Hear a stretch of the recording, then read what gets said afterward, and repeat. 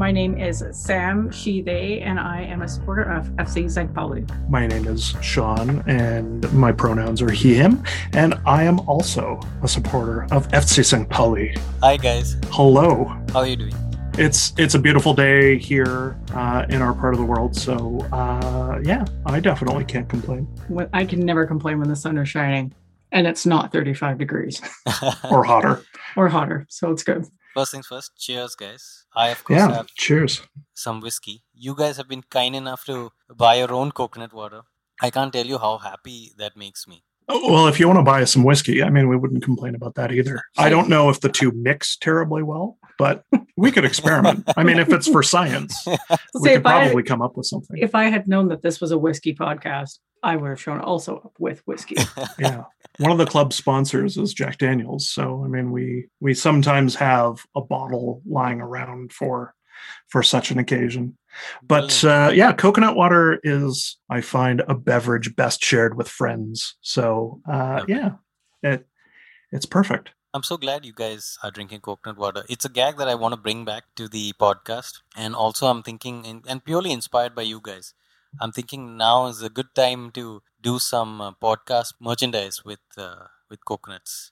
It'll be interesting. Some faraway fans, private label, premium, exclusive coconut water. I think you could make it happen. I think you should make it happen. I should. So, my first question, how and why St. Pauli? I'll let you take that one. Well, I seem to be the instigator. So, once upon a time, someone that I was going to college with got an order from a football shirt distributor based in the UK, and they always included a paper catalog. And I'm a bit of a football shirt nerd, so he gave me the catalog when he was done with it, and I leafed through it. And I saw in this catalog half a page dedicated to this club that I'd never heard of before, but it seemed very strange that they had dedicated this amount of space to this club. Not in a million years do I think I would have heard of it otherwise. And they had two crests. There was a skull and a crossbones and a red gate. Kind of looks like a castle or a cathedral, but I've come to learn it's a gate. And a couple of football shirts. And the football shirts were really cool. One was like kind of a beige, kind of very subtle camo pattern. And the other one was black with kind of a splotch over it. And it was the kit of FC St. Pauli. And that's where the seed was planted. At the time, I was a Liverpool supporter, or at least I thought I was a Liverpool supporter. It was kind of the latter days of the Spice Boys era of Liverpool. And that was kind of my entry point into football at the club level after World Cup 94. And so I think McManaman had already left the club, and I think Fowler had recently left for Leeds. I was like, oh, well, the squad is changing, and I can't seem to get up early enough in the morning to go down to the pub and watch the game. So I was like kind of slowly growing away from Liverpool.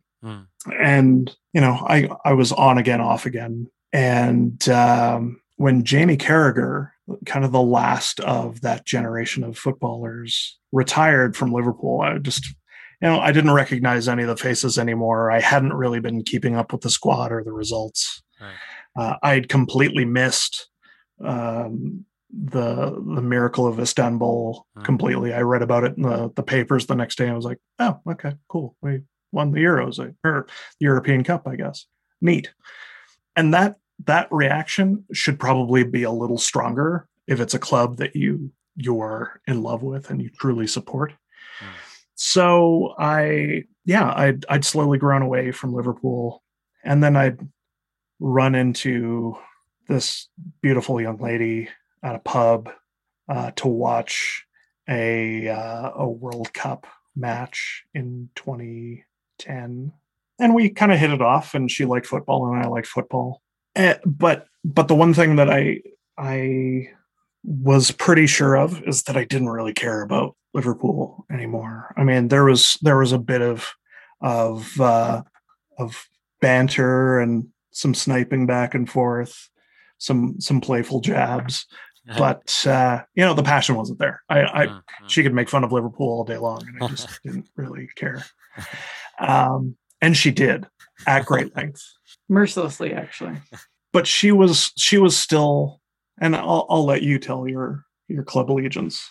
But I was kind of done, and I wasn't into the Premier League so much anymore. It just, like, the money in the game had completely exploded, and it just didn't seem like the game that I originally kind of fallen in love with. And I know that's the beginning of the Premier League, but I mean, there's been such a progressive curve of money going into the game. It just didn't feel right anymore. And I got to think, well, what's next? I love football, but I'm not feeling Liverpool anymore. Well, okay, I'll try on the Barcelona moniker for a little while. They're kind of an interesting club. They've got cultural roots. Yeah, it just didn't feel right. It felt very plastic. And then my mind got to wandering back to that fateful day in 2006 when I saw this catalog. I thought, well, what about that club? Who are they again? Let me look for a football club, Skull and Crossbones. And it led me to start researching about FC St. Pauli. And it made me realize that I wasn't a Liverpool supporter. It was holding a place in my heart for the day that I found FC St. Pauli. And that has been like a perfect fit from the moment that I looked them up on Google and started researching and finding about the political values and the history of the club and how those things aligned, like a jigsaw puzzle piece clicking into place. This is it. It's not that I loved Liverpool, and it's not that I ever fell out of love with Liverpool. It's that I hadn't found my club. So the old saying, the old quote from Eric Cantona, you can change your religion, you can change your wife, you can change everything about yourself, but you can't switch clubs. I hadn't found my club yet. And ever since then, I live and die with this team. It's so completely perfect. Growing up, my best friend is from Turkey, so we would spend Saturday mornings together. And what we had in Canada was Soccer Saturday, where they would show like extended highlights. And that's how I first started watching football. And that's how I found Manchester United.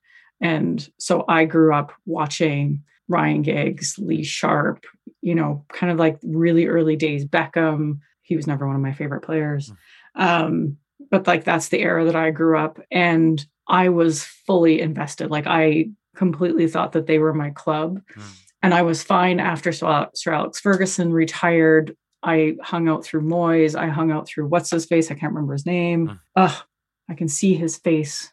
It's like a potato. Who's the guy that everybody calls a potato? Anyways, doesn't matter.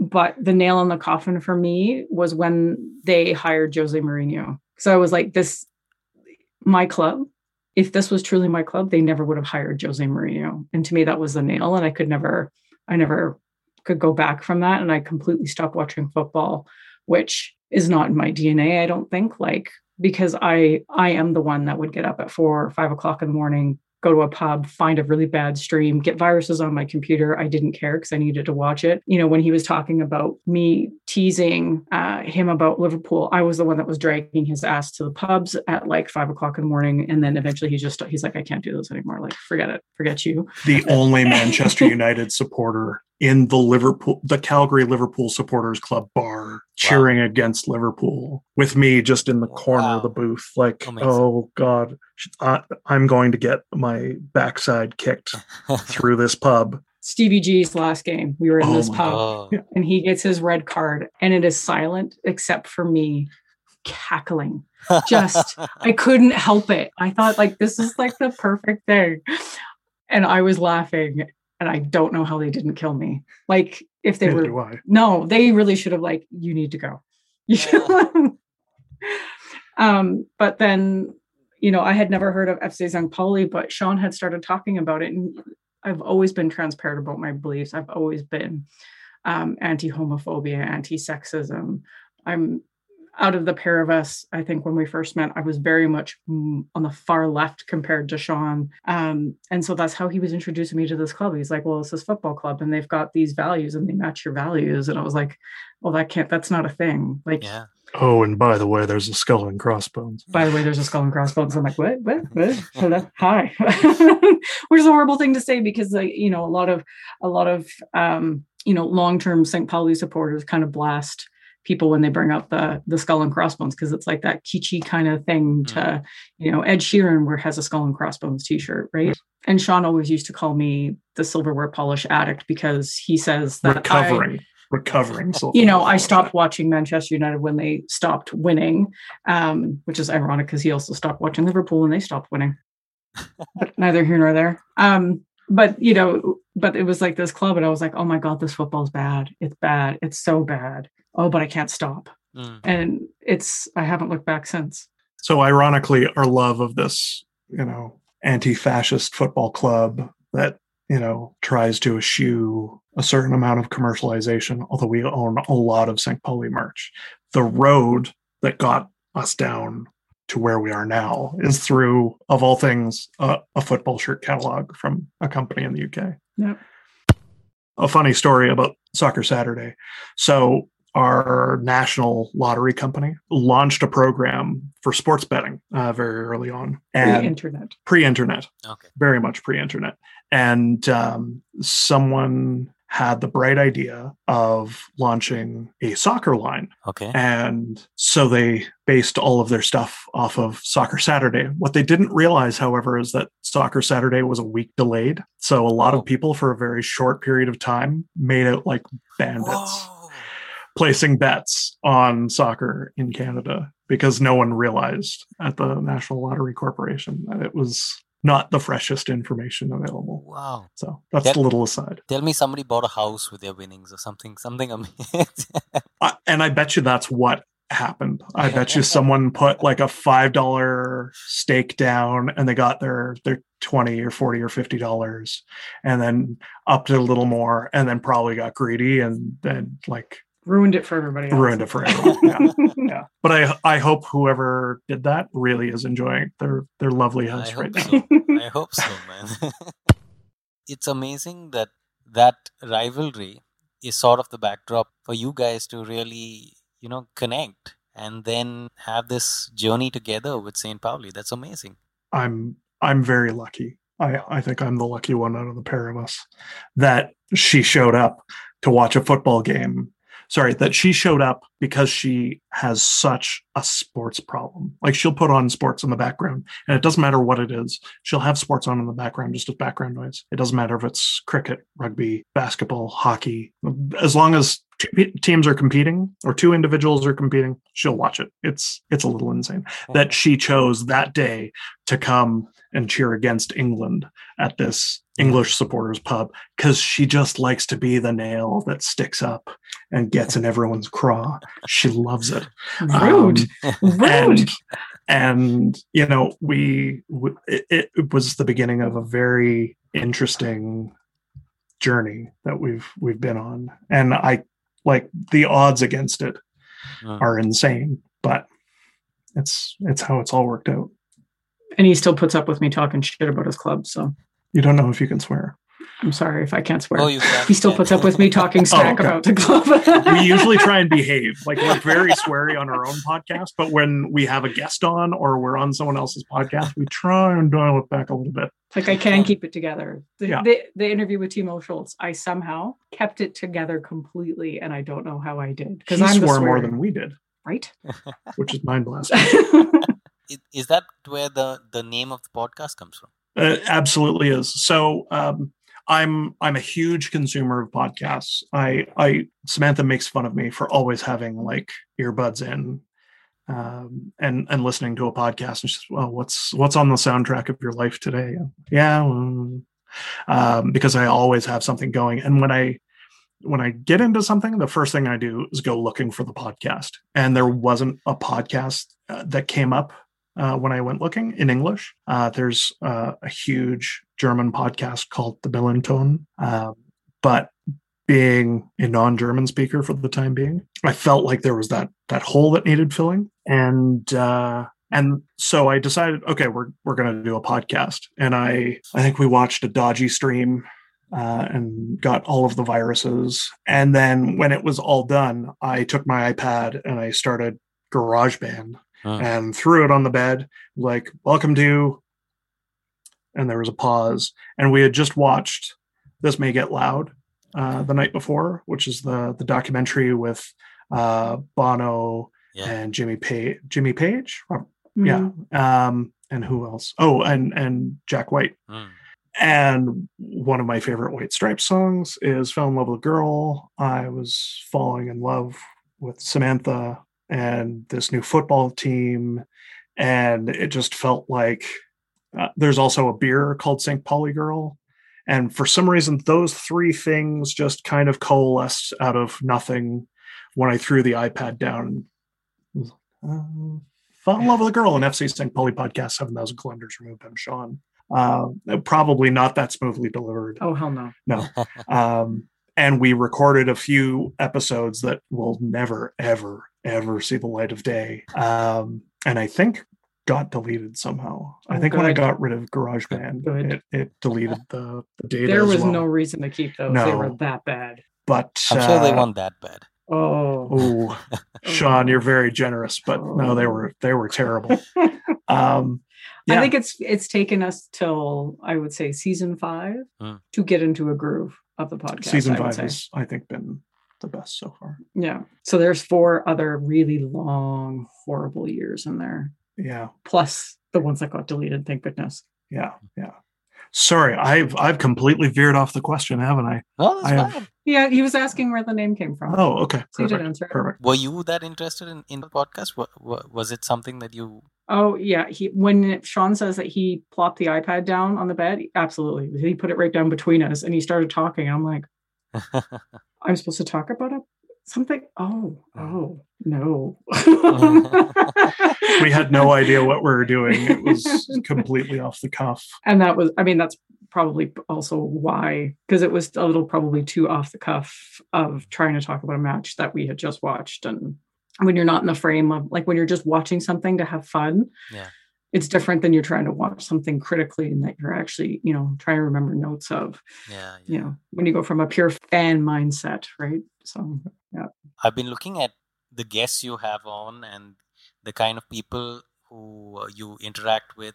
There's so much about, the history and the culture, and it comes across that you guys are so immersed into this. You live and breathe this now. Well, we certainly try. I mean, it's as trivial as it sounds, an 8-hour time difference is a strange spot to be in. And so when the morning news comes out in Hamburg, we're fast asleep. It's like 2:00 in the morning or something. Yeah. But it always kind of feels like we're playing from behind. So you have to be passionate. Otherwise you can't keep up. You won't keep up. And then, that distance starts to build. Yeah.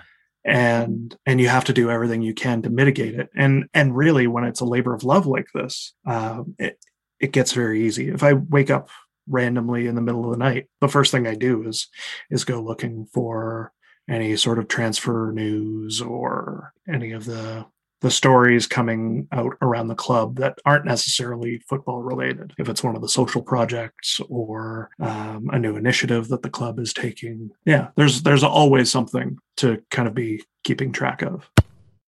A game that left you elated and a game that left you disappointed. The friend that I spoke about earlier, I've been with her to Turkey a couple of times, and the last time that I went with her, we went to watch a Fenerbahce versus a team from the East, and I can't remember the name of the team. And it was like a know-nothing game. Like, it really shouldn't have been anything. Mm-hmm. But it was the second time I had been to a match outside of Canada. And really, there wasn't really anything going off until Fenerbahce started to play poorly, and we were in the Fenerbahce stadium and the fans started getting rowdy, and we had bought tickets. I had splurged and bought tickets really close to the benches, and that's where all of like the very OG supporters, because like you are like in Turkey specifically, like you go to Fenerbahce school, you go to Galatasaray school, you are embedded in the sporting system there. So it was like those types of people that were sitting in those seats that we somehow managed to get tickets for. I'm not entirely sure, but Fenerbahce started playing like garbage and the fans turned on their own team. Wow. Which that speaks to me, because if I'm going to complain about a team, it's usually my team that I'm complaining about. So, and then next thing you know, there's chairs flying. The refs had to be escorted off. And of course, I'm trying to instigate stuff. And my friend is trying to get me to calm down.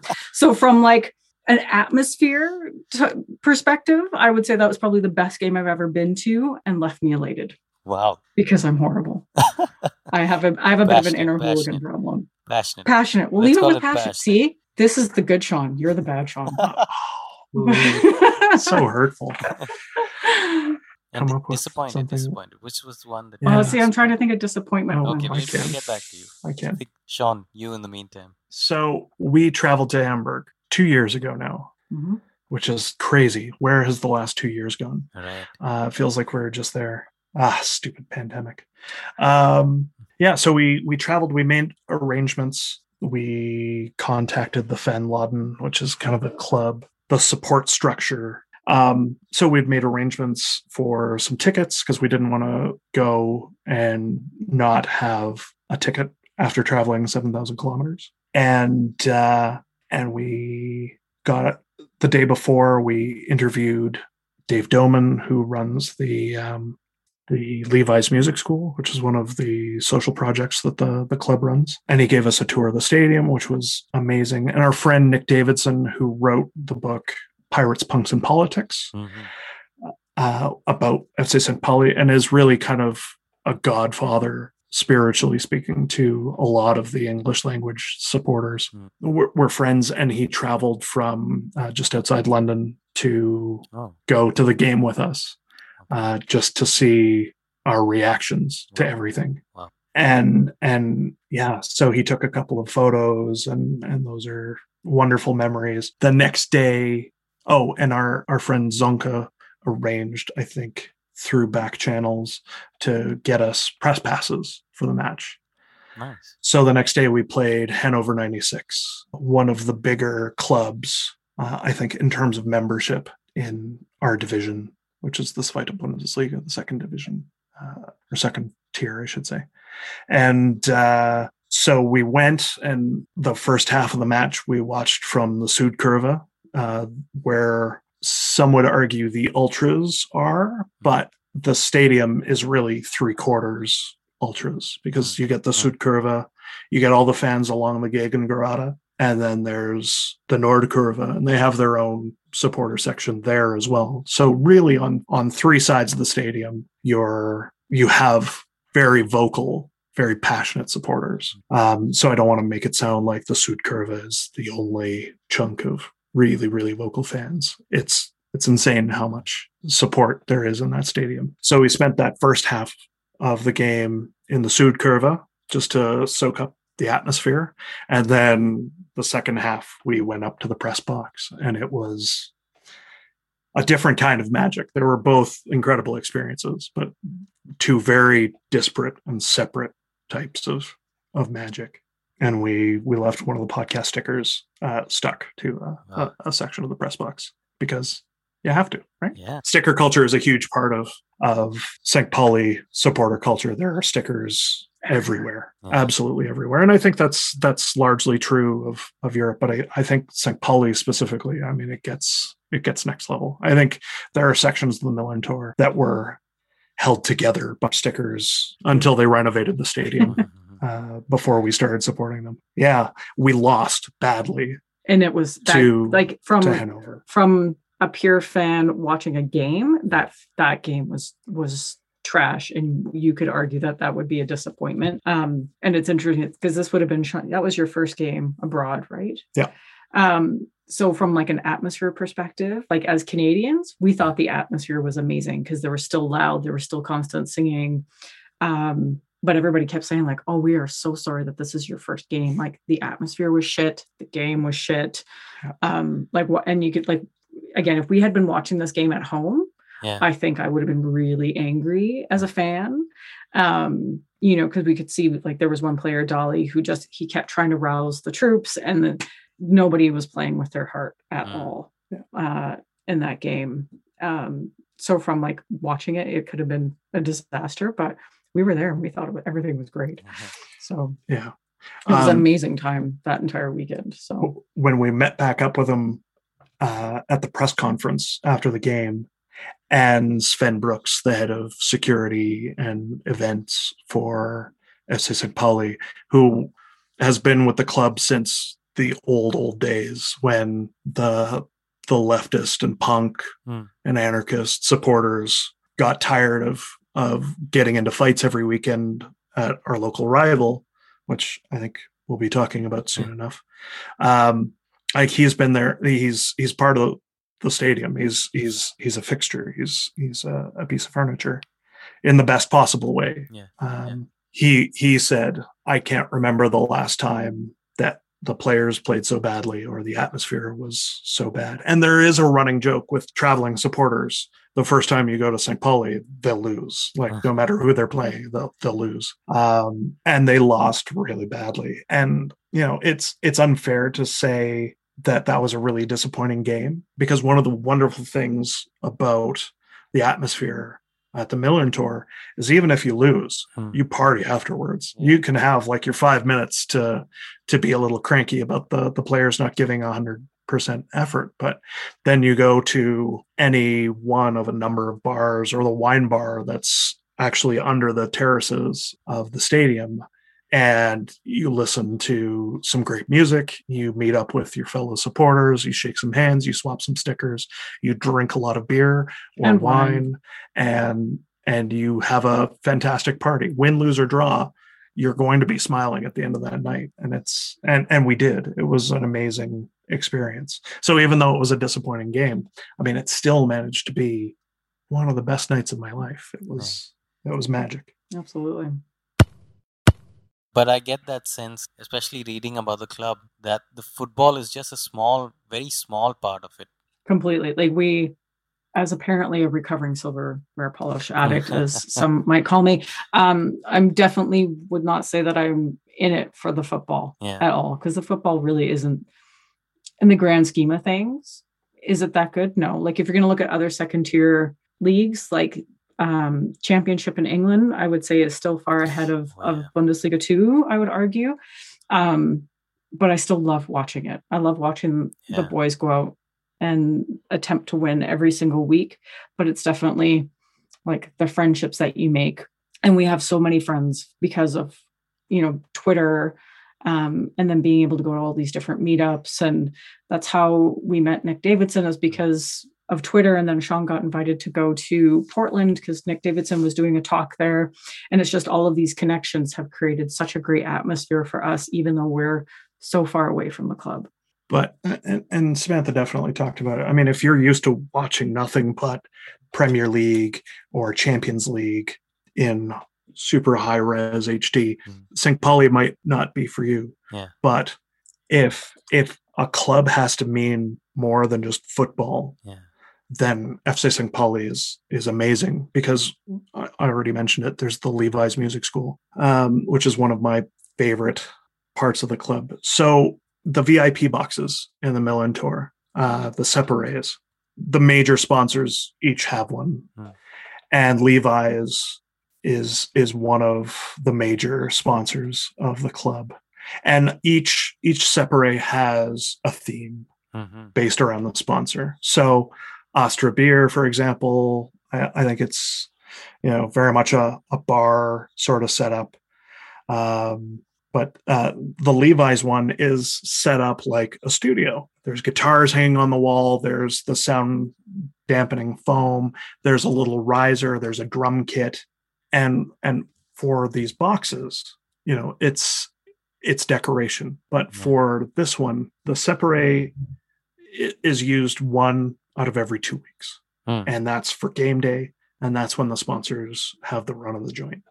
And the rest of the time, it is a free music school for kids in the district. who might not have an opportunity. So they get free lessons, they get free instruments, and they get to nourish this creative outlet. And that's a story that I think you would be hard pressed to hear from another club. There's also Viva Con Agua, which is a global clean water project backed by the club.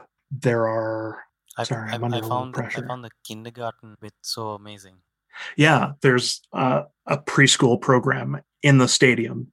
And on game days, all the little bodies come down the stairs and they go into their section and they get to absorb the atmosphere and be immersed in the club and be an important part of the club. There's also a youth program called Rabauken, and they, before the pandemic, would be the mascots who would come out with the players every week. It's that part of the club that takes it to the next level. It dials it up to 11.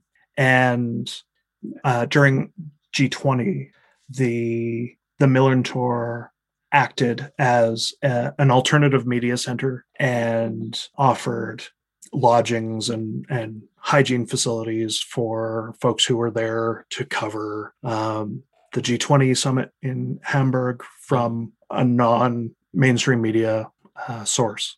And then our ex-head coach also walked in the G20 protests. He was still associated. That was Ewald Lehnen. He was still associated with the club at the time, or he still is to this day, still associated with the club. But I'd been to Manchester and been to Old Trafford, and it was a night and day difference and experience. And even yes, we knew a bunch of people, but there's so much more atmosphere around the stadium and people just being welcoming and people hawking tickets to each other.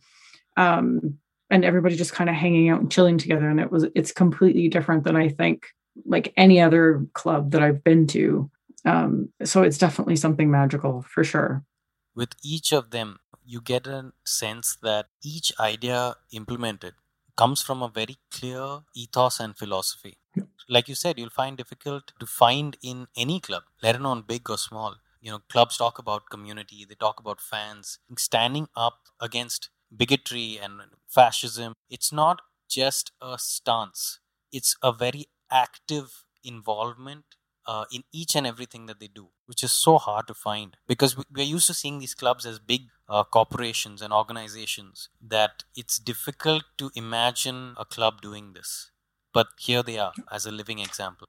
Yeah. And relatively successful. Yeah. There's getting to be more and more in England where you get these, Clacton CFC, Dulwich Hamlet, White Hawks. Yeah, White Hawks, to an extent, FC United of Manchester, that are trying to get out of this unbridled capitalistic fervor of just chasing the next big player, which is what all of the Uniteds, cities, Barcelona's that they do, and they're creating this unrealistic expectation of a model for everybody to follow. And I think St. Pauli being, and even though it's in some ways just the second tier, they're still they're at a higher professional level, but they're still able to balance with their ethos.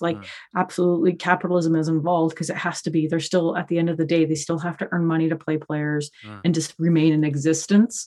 But it's nice to see a club that can stand up and be a voice at the Bundesliga table of saying what is right and what's not right. And really punching above its weight as well. I mean, a couple of years ago, there was a huge kerfuffle in the German system because of the 50+1 rule, which people are much more familiar with in the last couple of months, ever since the announcement of the European Super League. So one of our executives went to this league meeting and was a very outspoken and very passionate defender of 50+1. And I think it was Karl-Heinz Rummenigge from Bayern Munich said, "You're turning this into a populist sideshow. This cannot stand. 50+1 is holding us back, etc., etc." Bayern Munich, poor little Bayern Munich, have barely two pennies to rub together.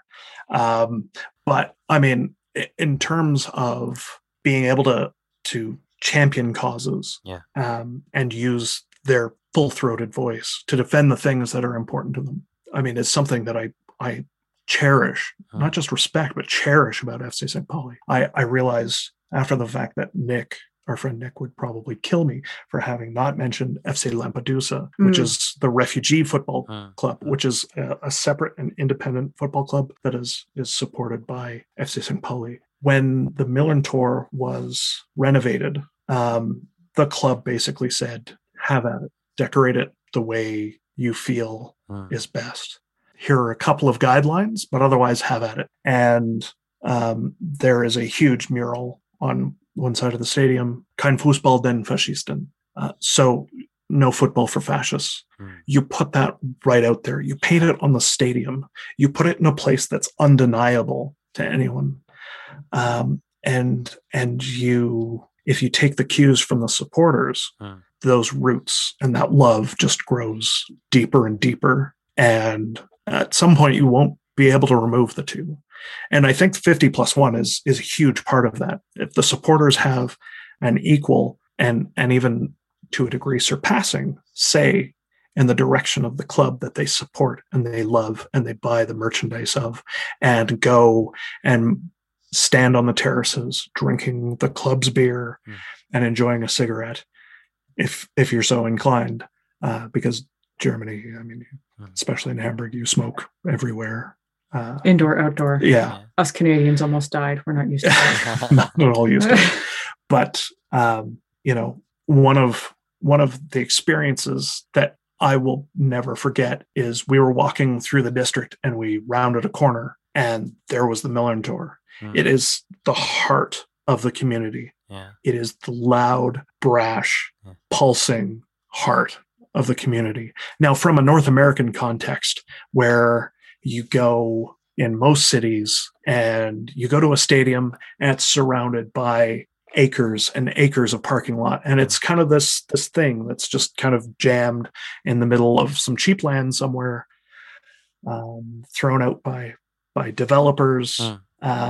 It's a different experience to walk around a corner and there it is, the Millerntor Stadion, compared to you can see it from kilometers away in any direction if you're going to a stadium in most cities in North America, because they're so removed from a community that they're supposed to be part of.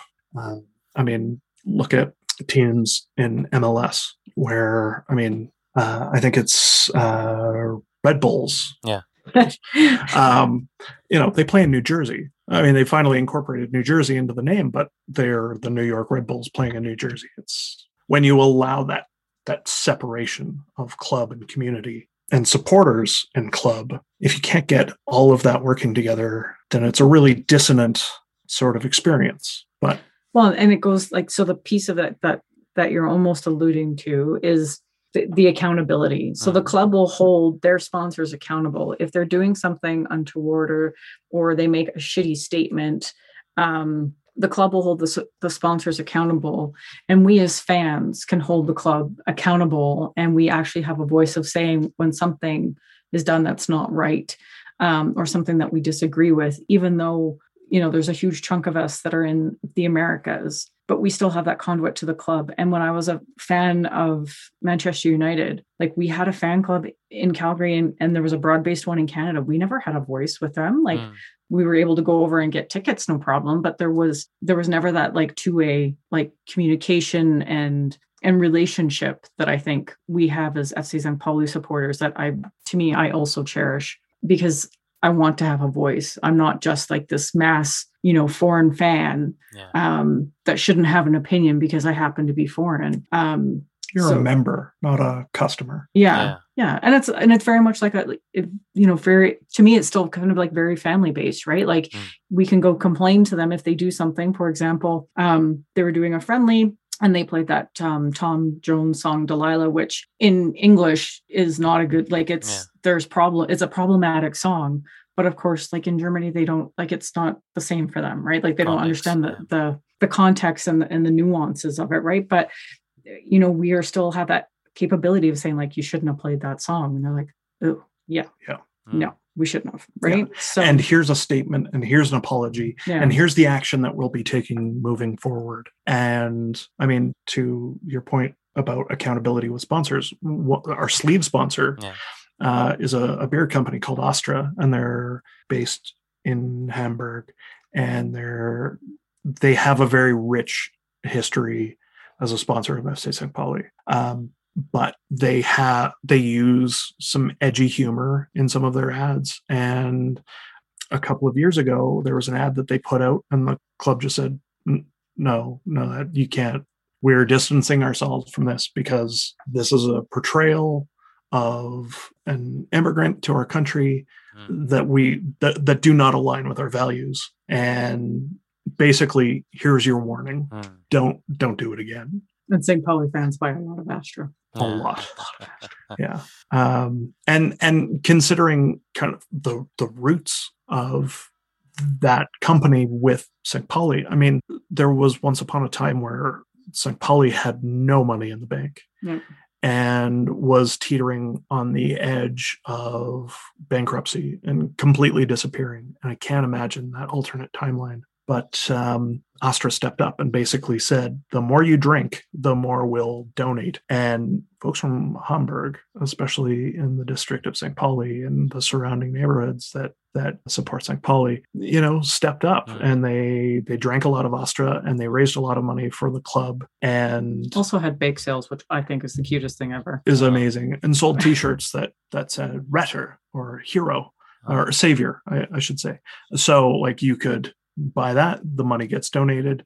You could buy a bond for, I think, 1,910 euros that would actually matured just a couple of years ago, so that the club would have operating capital for the near future. They played as much as we have issues with Bayern Munich and how they run their business and their club, they came and played a friendly against us. So, I mean, just if you think about like just the revenue that comes in from one match of football, right. where you're not worried about paying anything other than just money into the bank account. It's a huge sum of cash. And to a degree, we owe our existence to Bayern Munich and their largesse.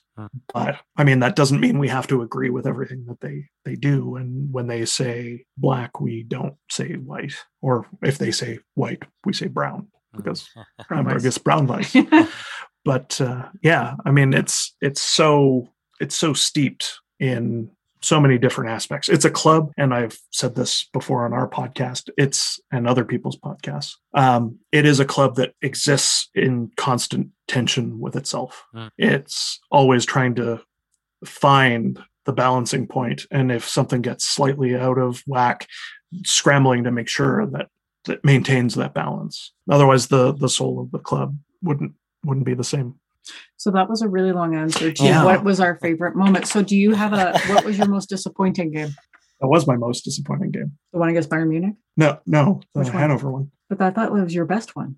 What was your best one? No, that was the match that I was disappointed with. We're making an editing nightmare for Sean. Yeah, we are. Yeah. This wouldn't be the first time I've made an editing nightmare for anybody. This is what he has to put up with all of the time. Club legends. Talk to me about club legends. Jan-Philipp Kalla, for sure. One of the very few stayed with the club throughout his entire career as a player, which does not happen in the modern era at all. I think the last one would be Carragher. And maybe Ryan Giggs, who's also very problematic in his retirement. But Kalla is very much, he's a legend because he lives and breathes the club and the values in particular. Very involved in the in all of the Viva Con Agua and a lot of the Rabauken. Very involved with the Rabauken as well. So he's just, from that perspective, he's a legend because he gets it and he believes in the values, which is super important. And again, you don't see that often in a footballer talking about his political ideals, because again, it just doesn't happen. People come, they play, they leave, right? They collect their paycheck. So yeah, definitely club legend. I would have to say Fabian Boll for my club legend. He's not someone that I got to see play. But one of the cool things about FC St. Pauli's streaming service is you can go back 5 years. So we've watched his testimonial match. or sorry, I don't think it was a testimonial. It was his last league match at the Millerntor before his retirement. And I mean, FC St. Pauli has a turbulent history, both as a club and its supporters with the Hamburg police. And especially when you take it back to the roots of the modern era of St. Pauli, when it was punks and anarchists and squatters looking for a football club where they could just bring a case of beer and hang out with their friends and have a laugh and watch some football without having to get into a fight with neo-Nazi skinheads or something.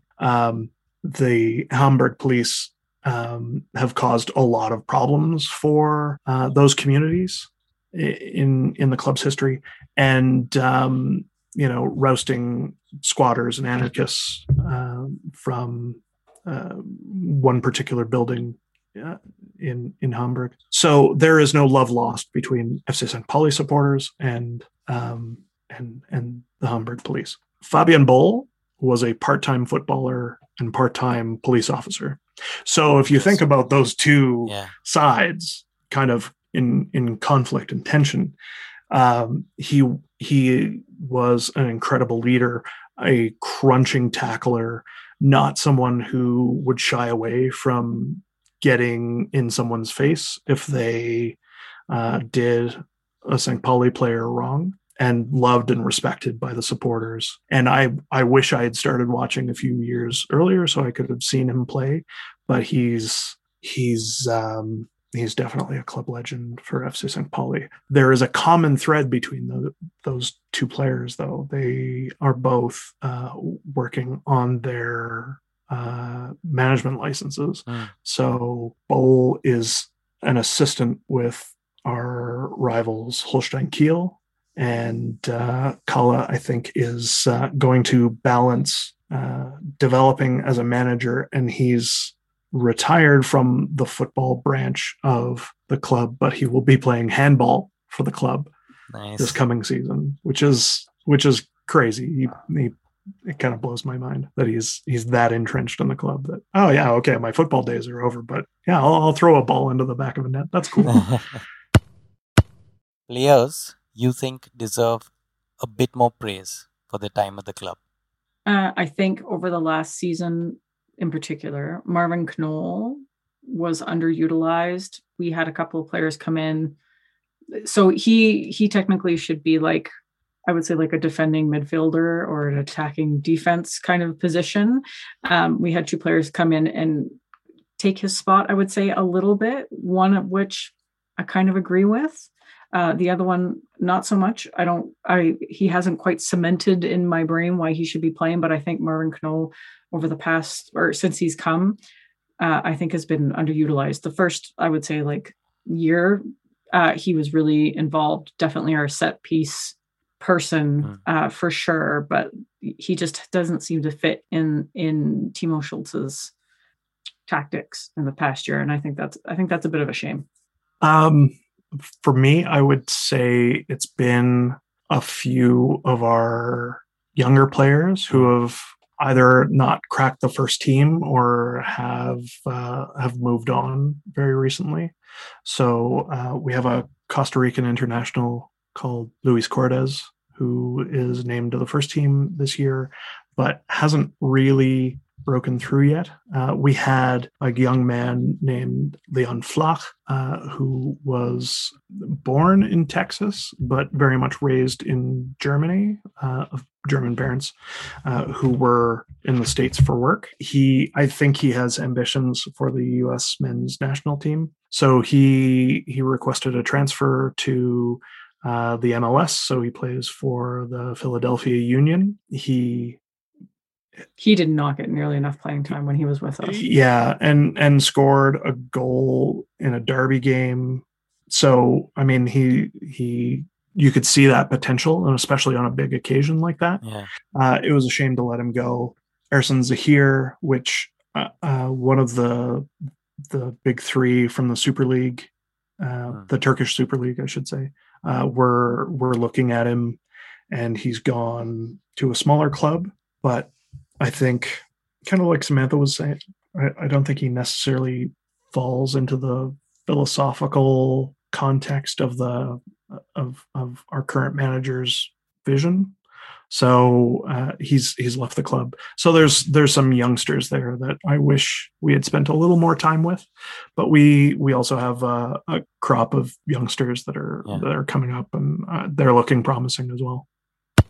Young players you're looking to see more of? I really want to see Vikov, who's been named to the senior squad again this year. He was very much used as a bit of a super sub in the last season. I would like to see him start, though. I think he can create a little bit of magic for sure. Christian Feet, who has made a couple of appearances in the first team last year, I think has something special in his boots, and hopefully he'll get a chance to show that in the coming season. Igor Matanovic is another young player who's had a little more opportunity in the first team, but he's also had a chance to score on a big occasion, and I really want to see him develop, and hopefully he doesn't get sold on or loaned out, as is our clubs have it in the last couple of years. Went to the wine bar after the Hanover 96 game that we went to, and you put like a deposit on your wine glass, and then if you bring back the token in your wine glass, you get your money back for it. But so I kept the wine glass, and so that's one of my favorites. And the other one is, funnily enough, technically not a football anything related, but it's a little hat, like a toque that has devil's horns on it. And I wore it to the Manchester United Liverpool game that I went to at Old Trafford. So brilliant. Yeah, I'll have to send a picture of it too. I love how Sean. It's the most ridiculous. My Sean is disgusting. I love it, and it's very toasty. It's good in our Canadian winters. I'm going to cheat as well. I have a couple of cherished objects. One is the press pass that we got when we went to the Millern Tour. It was an unparalleled experience and part of one of the most wonderful days. The other is a pair of goalkeeper's gloves that were signed by our backup keeper, Philip Hirvagen, who is very, very active with Viva Conagua. And as with many things, it has a bit of a story behind it. It's the memento of an insane day. We went to New York to watch the last match of the season with the East River Pirates, who are the New York Supporters Club. Okay. And they meet at the East River Bar in Brooklyn, just underneath the Brooklyn Bridge. They have a very famous mural on their patio of the Statue of Liberty, but the face is replaced with a skull. And it's such a wonderful place. It's also a bike courier bar. So there's always it has an energy. It has its own vibe, and it's really cool. The first time we went there, we spent a couple of days in New York, and I'm going to tell the story. I'm sorry. I'm going to tell the story. So we wake up, we do a little sightseeing, we take a walk along the Hudson River in the opposite direction. And then at the last moment, we're like, okay, we'll grab a cab to the East River Bar. It's only a few blocks, but let's save our energy for the party. And Samantha and I got out of the cab, and she suddenly realized that she didn't have her phone on her. Oh. She had left her phone in the back of the cab. So we stopped in at the bar and said, hey, we were coming early to help set up and give any support that we could. Here's the thing, though.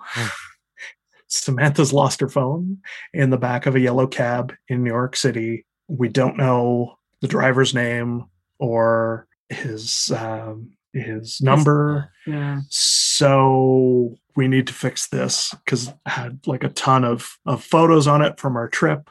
Everything. Everything was on there. So the story has a happy ending. The next person in the cab saw it, picked it up. We rang the phone a few times. Eventually they picked up. We arranged to meet. We ran all over town to get the phone. Could not get a taxi when I actually wanted one. No. Because we somehow ended up in the this would have been in the middle of Sabbath. Okay. In the very traditional Jewish part of Williamsburg. Okay.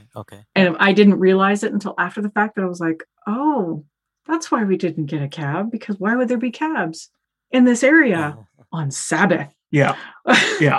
So we get the phone. We thought we were going to an address, and it was a hotel. Okay. And it was a whole big thing. It was total chaos and pandemonium. Flagging down a cab, racing back to the East River Bar. They waited for us to arrive to start the match. We watched the match and drank to catch up. So we became very intoxicated very quickly. And this last match, the club had sent a ton of stuff to them because they were doing a fundraiser for Viva Conagua. And they had a raffle. And my boy Philip, I love the guy. So I went to the ATM. I pulled out like $200 US. Because like the raffle, like you buy little tickets and you're supposed to put the tickets in the bag of the stuff that you want. And so like, you're supposed to spread out your tickets. I took $200 worth of tickets and put it in the pot for the gloves. So I was like, what are you going to do? You just put $200 worth of tickets in that thing. What if just the fates are against you and they pull out somebody's ticket? And they just said, you're a ridiculous human being. Take the gloves. Just get out of our face. So I don't think they could have bared with Sean breaking down into tears if he didn't get those gloves. Tell me I'm wrong. I'm not going to say you're wrong. And for the record, there were 2 pairs of gloves available. So it's not like I was just throwing money at a problem. But you kind of were. I kind of was. But it's not like there wasn't another set available for someone else to win. So I'm a banker. I work for a bank. My banker, when I found out that he went to some dodgy ATM on the street, I flipped. So I'm like, great. So now at the other end, you just bought these gloves and our identity is going to be stolen. Thank you. And nothing ever came of it.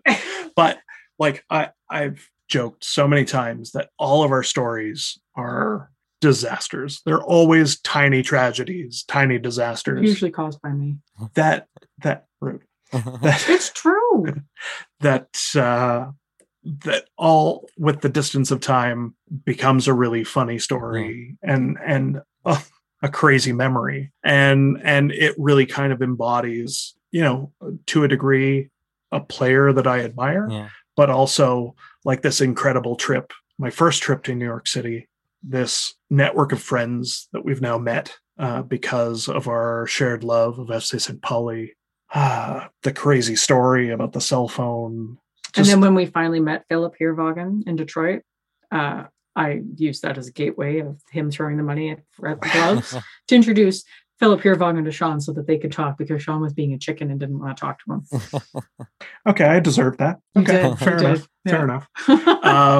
So yeah, I mean, in this very dense amount of space, you have a lot of memories packed into it. Yeah. So yeah, and having played goalkeeper when I was still playing football, just having a goalkeeper that you admire and you can kind of chop it up with is one thing, but it's really all the ancillary stuff. It's not necessarily the gloves or the player. It's the whole package. So that's my very long-winded answer about what my object is. We had a very poor run of form, and Joss Luhuke, for whatever reason, I had decided to watch the press conference for that game. And I don't know why I did, but I'm like, I'm just going to check in on the press conference. Like, there's no subtitles. I can only get up bits and pieces, but I'm going to watch this anyways. And Joss Luhuke went on the biggest tangent that I had seen in a really long time.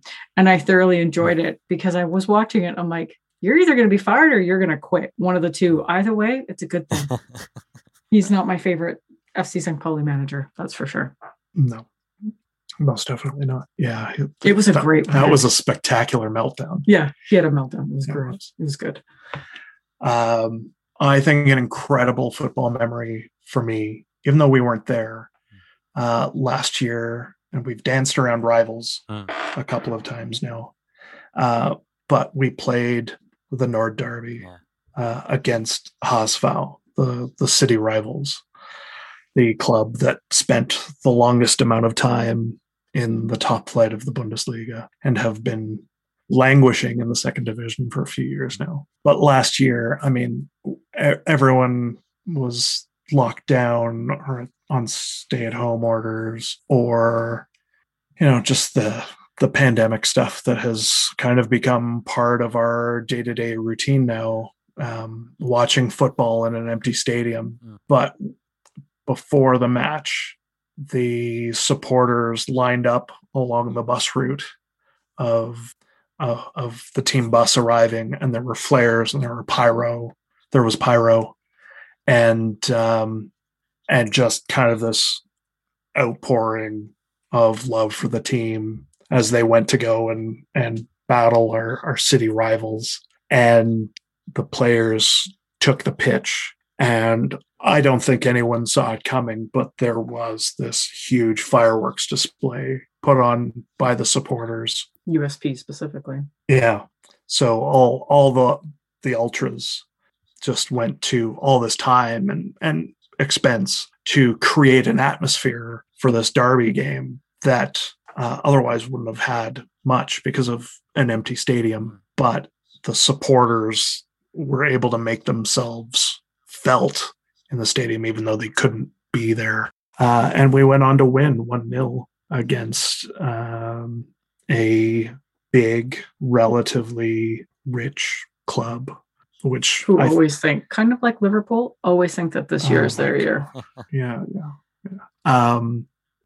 And the manager of HSV at the time, when he went to our manager to, shake hands and say hello, the fireworks were going off. And I have this memory of him just like looking up in disbelief at what was going on in front of him. And it was, that's the power of the supporters right there. Even if they're not there, they can still have such an impact. And they did. And it was a great game, and it was the right result. And they missed the playoff spot by the 4 points that we took off of them this past season. So that's a good feeling.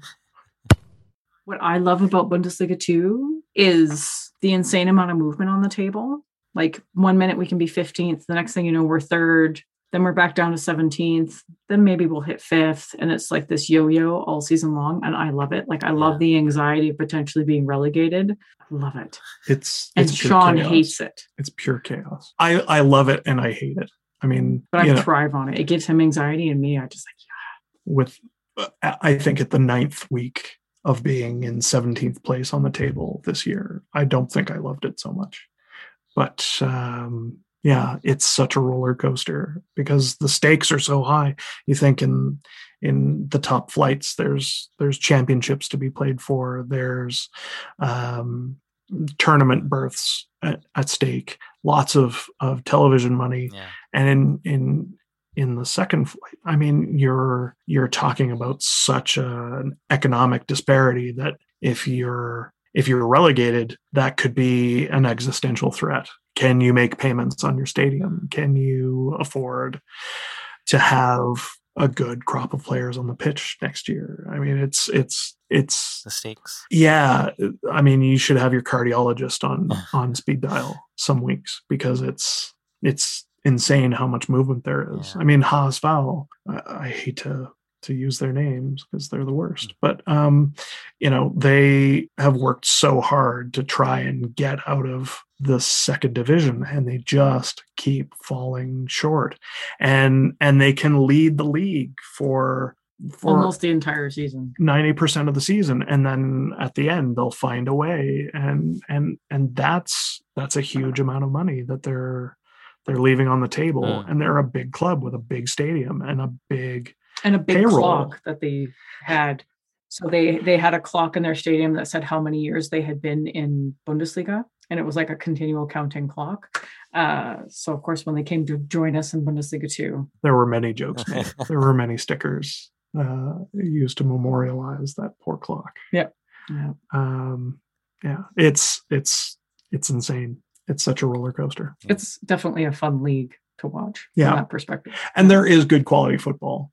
I mean, I feel like I need to leap to the defense of not only our team, but our our league in general. I mean, there isn't a single fixture on the schedule that you can take for granted. You have to play every match. Yeah. There's no minnows and giants. It's just you have to go out and try and win every single match, because you might get an island in the middle of the table where there's like 3 teams that are super stable, but I mean the jockeying that happens, there's so much mobility on the table. You're not going to get like the long-standing Real Madrid and Barcelona running away with it, or old firm, Bayern Munich running away from it, or the old firm just always being the top 2. So it always has a little bit of interest into it. Plus the dynamic of people coming down from the top flight and coming up from the 3rd division.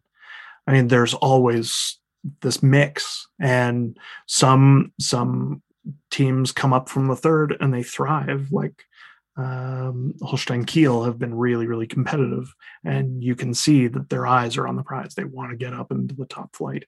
And then there are huge clubs like Erste FC Nuremberg, who really are, or Hanover 96, really are too big in theory in HSV to be in the 2nd division, because of the number of members that they have and the amount of money that generates. But it has to exist on the football pitch. It doesn't matter how many members you have or how many dollars you have in the bank account. You have to build a super competitive team that has to be able to adjust week to week, or have such a strong identity that it's undeniable.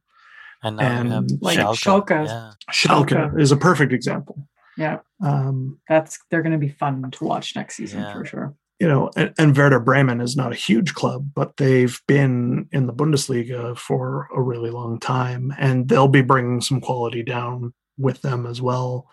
We have 2 rivals in Hansa Rostock and Dynamo Dresden. From an ideological point of view, that there's that political rivalry, because our outlook on the world does not align. So, I mean, there's the football derbies, there's the ideological derbies, and it's you never know what's going to happen. It's such a wild ride year after year. Yeah. What has it meant to you? What has it brought to your lives? I just took a picture of a lot of football shirts yesterday. They're all named and numbered. I mean, there's a lot of skull and crossbones around the house. I might be guilty of the capitalistic trappings of football, but again, like those are those little objects that mean so much to you. But really, when it comes down to it, it's community, and being a very small part and contributing in our own little way to the culture and the accessibility of FC St. Pauli. And even that feels kind of like an overstatement. But the people that we've met and the experiences that we've had, we've said it many times, but if you meet someone wearing a Totenkopf hoodie or t-shirt, and you say, "Oh, you're a St. Pauli supporter,"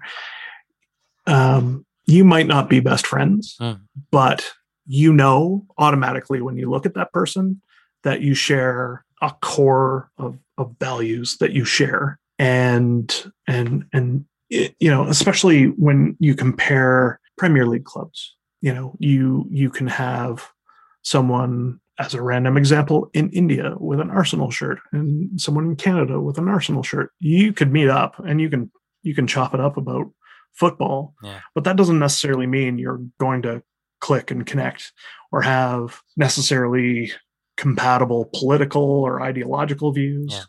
But with St. Pauli, I think there's something different there. When you support FC St. Pauli, you're in for the whole package. You aren't just there to watch the football on a Saturday or Sunday afternoon. You're there for what the club gives back to the community, what the community puts into the club. It's a holistic thing, but I think community is probably the best way of summing it up. Definitely, like we wouldn't have the relationships that we have, the friends that we have, if it wasn't for the club and then the podcast. And I think in a lot of ways, like this club is integral to our relationship as well, because like this is the one thing that we support together and we do together, and we talk to each other every week about football. I mean, whether or not we had the podcast, like it's just something that we really like to do together. And I think for us, it's really good instead of being on the opposite sides of English teams, because he doesn't like it when I make fun of Liverpool. So, but I mean, it brings us to. I don't care. I so don't care. It's the eye rolling, but it's something again. Like for me, it's everything about relationships. My relationship with Sean and my relationship with kind of like the global St. Pauli community. And again, and it's a safe space. It's the one place in the world where you know that doesn't matter who you are, you're going to be accepted. And I think, if we do ever get to the first tier of Bundesliga, kind of going back to my just previous comment of setting the example of everyone should feel safe no matter where they are. Yeah. Everybody needs to feel welcome. Like, of course you can have different opinions and we don't always get along with everything that everybody else says. But if you've got the basic core tenets correct and aligned with the club and your personal beliefs, and everybody is welcome, because everybody should feel welcome and everybody is welcome. And that's not something that I think all clubs are really good at doing. Yeah.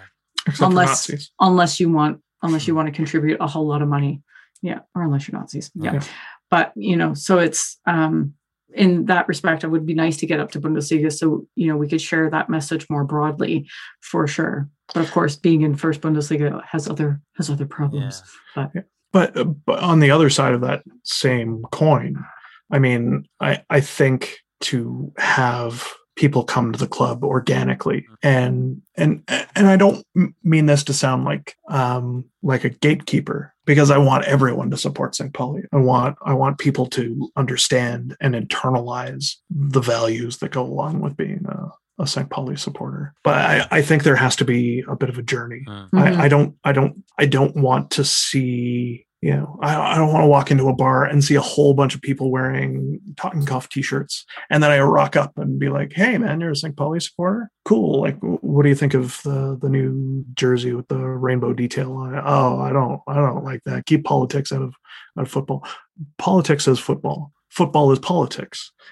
These are intertwined, and people who argue that politics has no place in football probably believe some things that I'm not terribly cool with. Because if you can't stand up and say, this is not a place for homophobia, this is not a place for racism, this is not a place for fascism or transphobia. If you can't stand up on a chair and shout that into that big room, and have everyone else look back and say, yeah, no, that's totally cool. Then at what point are you just, the fashionable supporter who's there to just, it's a cool looking t-shirt, I'll throw that on. And with the Premier League, or a lot of leagues for that matter, rainbow laces, you'll have some ad hoardings for a week, and rainbow laces in the players' boots for a week. But anti-homophobia is a 365-day a year activity. It is not just a week. It's not just a PR thing. It's not, an element of corporate responsibility. It has to be deeply ingrained in the values and the culture of the supporters of the club, and in the front office of the club as well, from the CEO down to, the person who's, pushing around a broom after match day and collecting confetti and stuff. Like it has to be organic. And I worry, I think every sports organization in the world has, and in its DNA, the responsibility to go out and compete as hard as they can to be as successful as they can. If you're going out and playing a half-hearted game, you're not being true to yourself. You're not being true to your supporters. You're not being true to the spirit of the competition. And so I think there is a responsibility to go out and play as hard as we can. And if we get promoted, that's great. But promotion for the sake of promotion can't be the primary driver. It has to exist in kind of a homeostasis. Is that the right word? Like a holistic enterprise. It has to be all bodies pulling in the same direction for the same reason. So, that's one of the concerns of promotion. You don't want to be fashionable. You don't want to have, someone who says they're a St. Pauli supporter, but puts out, architectural details that, keep homeless folks from finding shelter for an evening. You can't, those two things don't go together.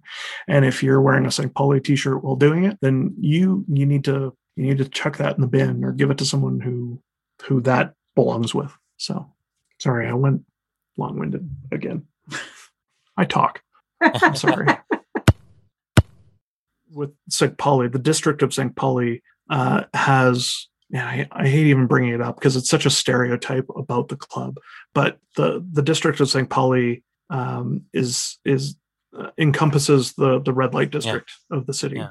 So, I mean, it's notorious for, a group of tourists to come party on the Reeperbahn, go get some tickets because the tickets are very cheap and very accessible, and go to a St. Pauli game because they're that fashionable club, right? With the quirky history and the cool skull and crossbones, and it's accessible to get into. You don't have to go for it. Like, it's in the community. It's right there. Right. So, I mean, I think when you rock up, there's kind of like no, but really, are you a St. Pauli supporter, or are you a tourist? And not in a gatekeeping, if you're not from this postal code, then you can't support this club. I've never felt at any stage of our support of St. Pauli like we didn't belong and weren't accepted. But I think because of its proximity and because of its, you can get like I think a flight from London to Hamburg for like £100, probably less than £100 on one of the discount airlines. So it's like a cheap and easy trip. You can drink while you're watching football, which you can't do in England. You can smoke on the terraces. And I think a lot of guys especially get together for like a stag party, fly to Hamburg, get blitzed out of their mind on very cheap beer, act like idiots, and kind of make it an unpleasant experience for everyone else. Now, that being said, if you rock up and you say the right things, you have a conversation with the people around you and really connect, then I've never felt as though we haven't belonged. No, I was asked just once when we had gone, like, oh, how did you get your, because I was wearing the skull and crossbone sweatshirt, and they're like, oh, how did you get that so quickly? I'm like, oh, I've had this for years. Oh, like, so you're a fan. And, we could have a better and deeper conversation, but there definitely was just like that, because they're very, and I get it, like very used to the tourists coming in, being able to buy merch easily, wear it because they think it looks cool. And there's nothing behind it, right? It's right there at the airport. It's right at the airport. There's a fan or like a club shop in the red light district as well. So like, as in addition to the stadium, so like merch is easy to come by when you're there. And one thing, and maybe it's not my place to bring it up, but have you ever had an experience, and I know you've had it in our previous life, of you're a girl and you're here. Are you here with your boyfriend? Oh, your boyfriend's a Manchester United supporter? And I don't think you've ever had that experience with St. Pauli. No, like as an EPL supporter, when I was, as a woman, I wasn't allowed to have an opinion because I'm a girl. I can't possibly know anything about football. Like, that's out of my purview. But with St. Pauli, I've never felt like that ever. Nobody has ever made me feel like that. And she is a woman of many opinions. It's a little known fact. Like, you got to dig super deep to find that I have opinions. Jackass.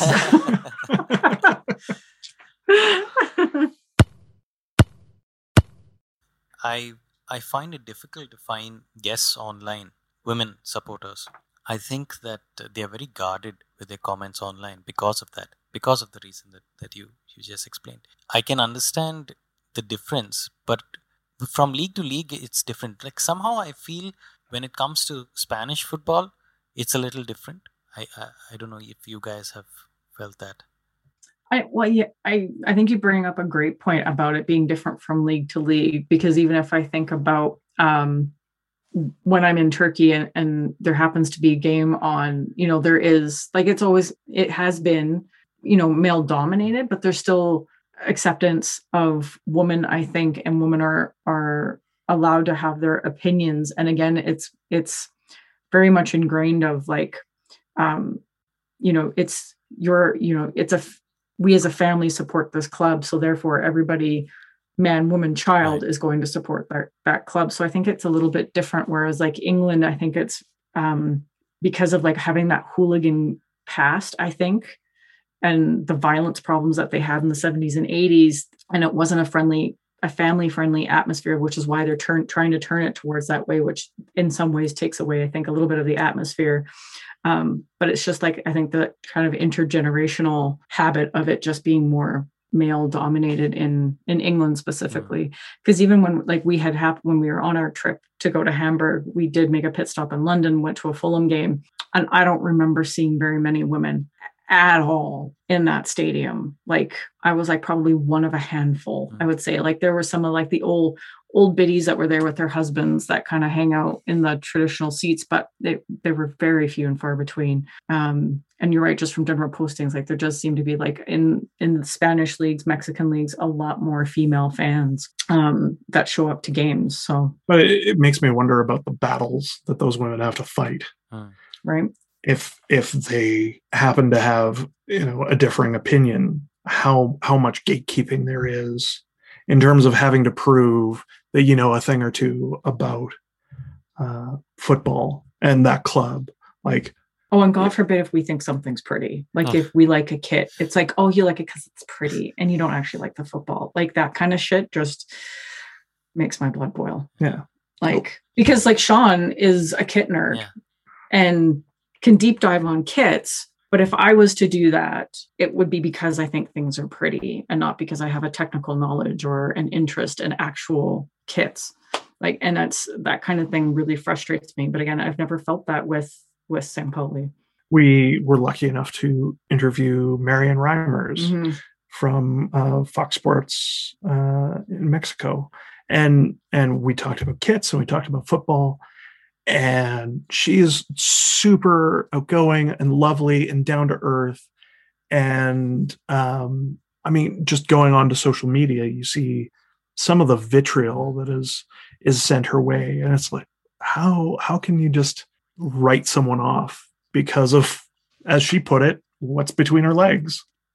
It's crazy that people look at the world that way. And I think when we chatted with her, something that really resonated with me, or it kind of stuck with me, because we were talking about women getting into broadcasting and color commentary, because it hasn't been easy for her, of course. But now, like, because in the name of equality, broadcasters are now then like rushing to get women in the chair, which is fantastic, but then they're not giving them the training and the support and the experience that they need to build up to doing some of these big games. So then when a woman does make a misstep because she hasn't had the same opportunity of training and support, that I think everybody will jump on and pick up on it even more. But if a man was to say something stupid, everybody just lets it go. Which we do all the time. I mean, men say stupid things a lot. But it's just that microscope, because again, like you get the people out there that don't think that women should be commentating, and you're like, oh, you're just put there because she's a woman. Well, no, she actually probably is qualified, but she hasn't been able to given the support. So of course she's going to make a misstep. I used to think, when guys would walk out of the pub on a Saturday morning into the cold hard light of day after watching their team get wrecked, about kind of moping out and, oh, my team lost. I never really got that. I almost thought it was like some sort of performative thing, like when Gaza cried, it was okay for everyone to cry afterwards. I never understood that. And now that I've found my club, that's like, I live and die by the results. If St. Pauli take to the pitch and they play like garbage, it ruins my weekend. I never thought I would be that guy, but yeah, when we win, it's elation, and when we lose, it's awful. but yeah, I mean, I don't think that people get enough credit for being a faraway fan. It's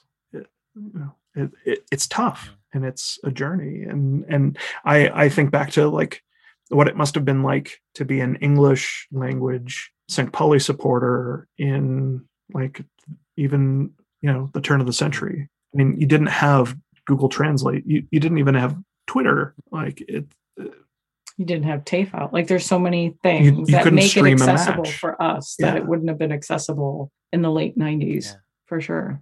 Globalization has an ugly face in a lot of ways, but at the same time, I mean, you have the sum of all human knowledge, for better or for worse, at the tips of your fingers, 24/7, and that is coming from a place of privilege. I'm someone who has the money to afford a smartphone and Wi-Fi and have all of those things, and I know that's a very privileged position to be in.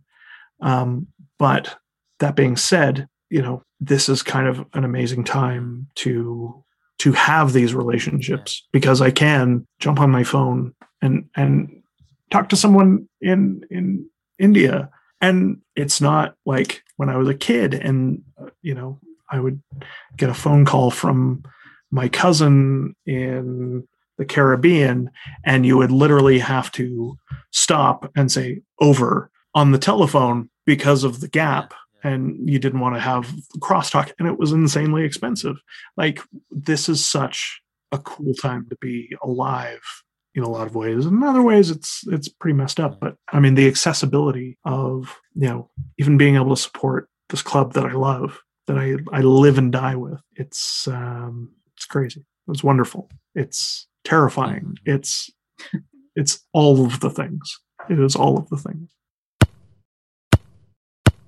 Sam, Sean, thanks for coming on Faraway Fan. It has been an absolute pleasure. Thank you for having us and letting us kind of, fire hose the information out.